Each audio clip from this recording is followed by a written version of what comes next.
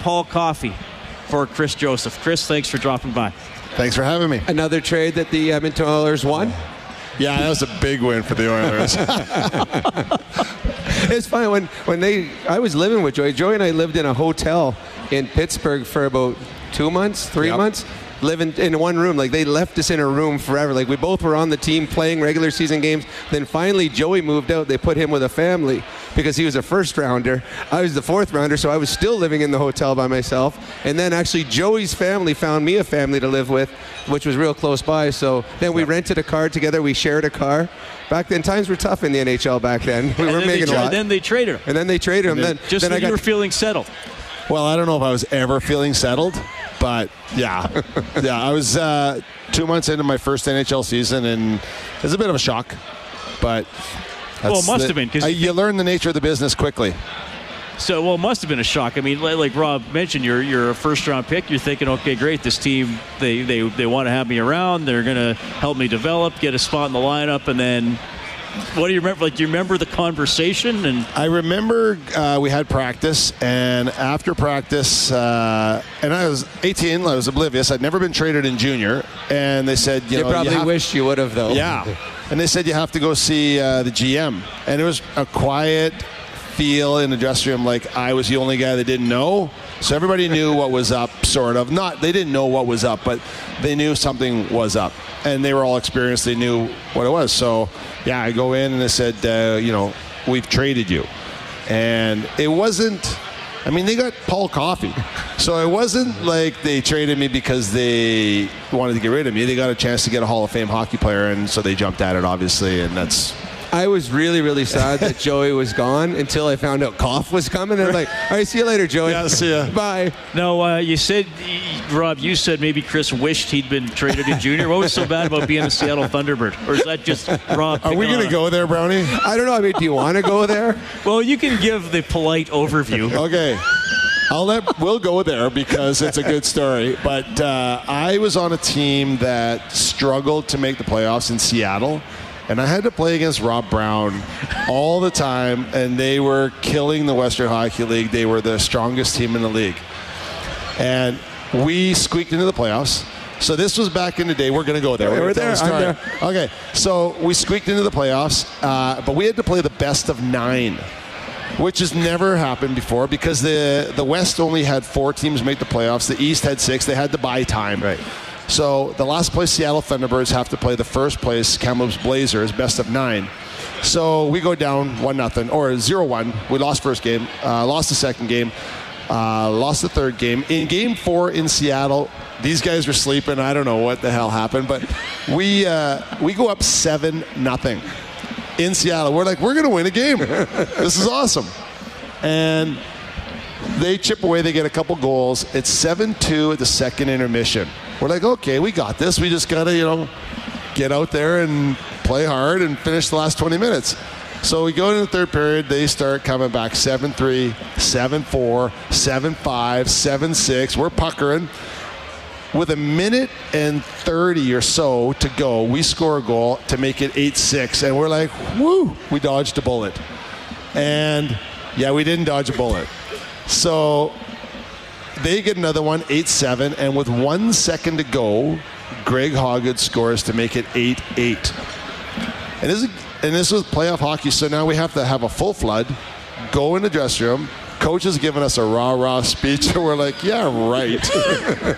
And it was about a minute into overtime. My defense partner throws a pass right up the middle of the rink, intercepted by Rob Brown, yours truly, and he buries one, and we lose 9-8 in overtime.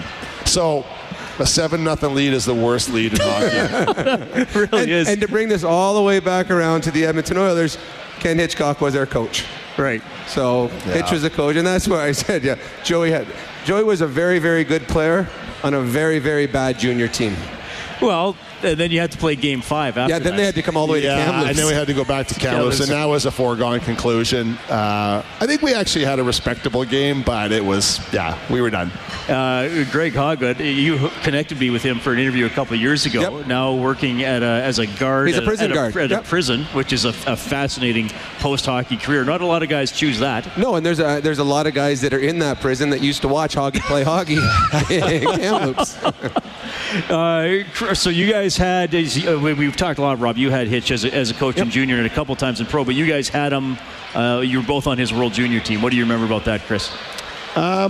Well, Hitch was, we had Dave Chambers was our head coach. Hitch was our assistant coach. And Dave's message was, we're not going to fight this year. That was pretty much the message. Right. So keep it clean. So Hitch was kind of the brains behind, and he brought all his Kamloops boys, but we had good power plays. We had good penalty kill. We had a strong team. And, we had a lot of talent. We had Sakic and Linden and Adam Graves. Sakic didn't make either one of our power plays. We were pretty good. We were solid. We had a strong team. But this was the year right after the brawl, and it was in Moscow. And we had a hell of a game against the Russians, and we ended up winning 3-2. It was a real squeaker, but it was a heck of a game. And we probably got outshot 2-1. And McGillney was on fire, but so was our goaltender, Jimmy Waite. And we squeaked it out. And because we had been disqualified the year before, that wasn't the last game, so we had to play it was a round Germany. robin only. Yeah, who did we play next? Germany or Poland? You guys had the weaker teams at the end. So it was done. But so we knew that was the gold medal. It was like game. having a 7-0. Oh, but this is like but this is what Hitch was like as a coach. So we played against, I'm not sure if it was Poland or West Germany in the next game, but the score after 2 periods was 2-0 for us. But we'd outshot them 72-1. And I remember Hitch coming in the dressing room after the second period screaming at us, yelling, just went nuts, throwing stuff. And I'm like, hey, seriously, they haven't got it over center ice for the last 40 minutes. But that was what Hitch was like demanding. We went out and scored 6 in the third period and the game was over. But Hitch was demanding back then too. Actually, it was really, Joey almost didn't play in the tournament though, because he was arrested as soon as he landed in Moscow. Oh, shit. That's a whole nother story. Yeah, how much time we got? I don't know if we have time for that one, nor am I sure how true it is. Well, I do know perhaps Canadian hockey players weren't that popular in the Soviet Union at that time. And if it's you that tell the story, you had to bring your own food? Oh, we brought cheesies and stuff? Well, Hitch was the one that told us. He sent me, Greg Hoggood, and Theo Fleury across the street in Ottawa before we flew over to Moscow to fill up hockey bags of chips and cheesies and chocolate bars and popcorn and ketchup. We needed tons of bottles of ketchup because everything you ate in Russia needed ketchup on it. Yeah, it was pretty bland. It was bland. And the milk had it was curdled, and it was. So we started drinking Nietzsche Cola, Pepsi Cola for breakfast, lunch, and dinner. We all lost about 15 pounds over there. But this was 1988 too. The Russians were waiting in bread lines and potato lines, so they didn't really have a whole lot back then. Chris, it's great to have you dropping by. I'm going to put you to work here. Okay. I'm sorry to do this, but you know this is one of our most popular segments on the Face-Off Show. It is the first goal of the game contest. So we're going to have a Ched listener call in to pick who scores first for the Oilers. Okay. And we want to give them a $50 gift certificate to Direct Work, where you can always score a great deal. You are tonight's celebrity recommendor. Okay. And no celebrity has got it wrong yet. So no pressure. Except almost all of them. Okay.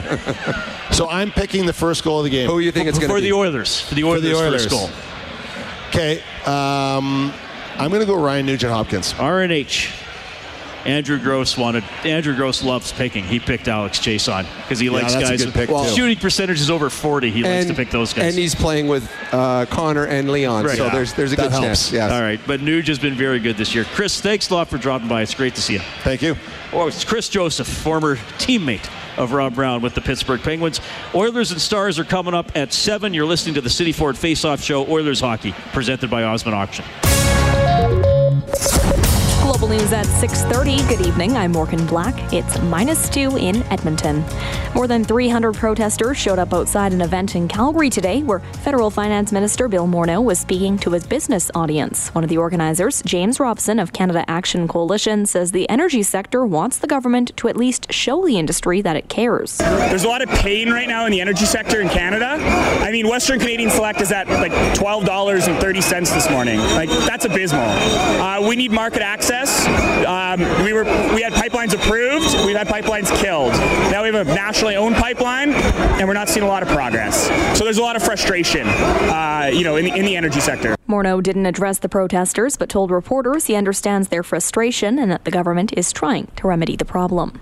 And a Manitoba man who spent 23 years in prison for first-degree murder has had, as Steve Lambert reports, his conviction quashed. Manitoba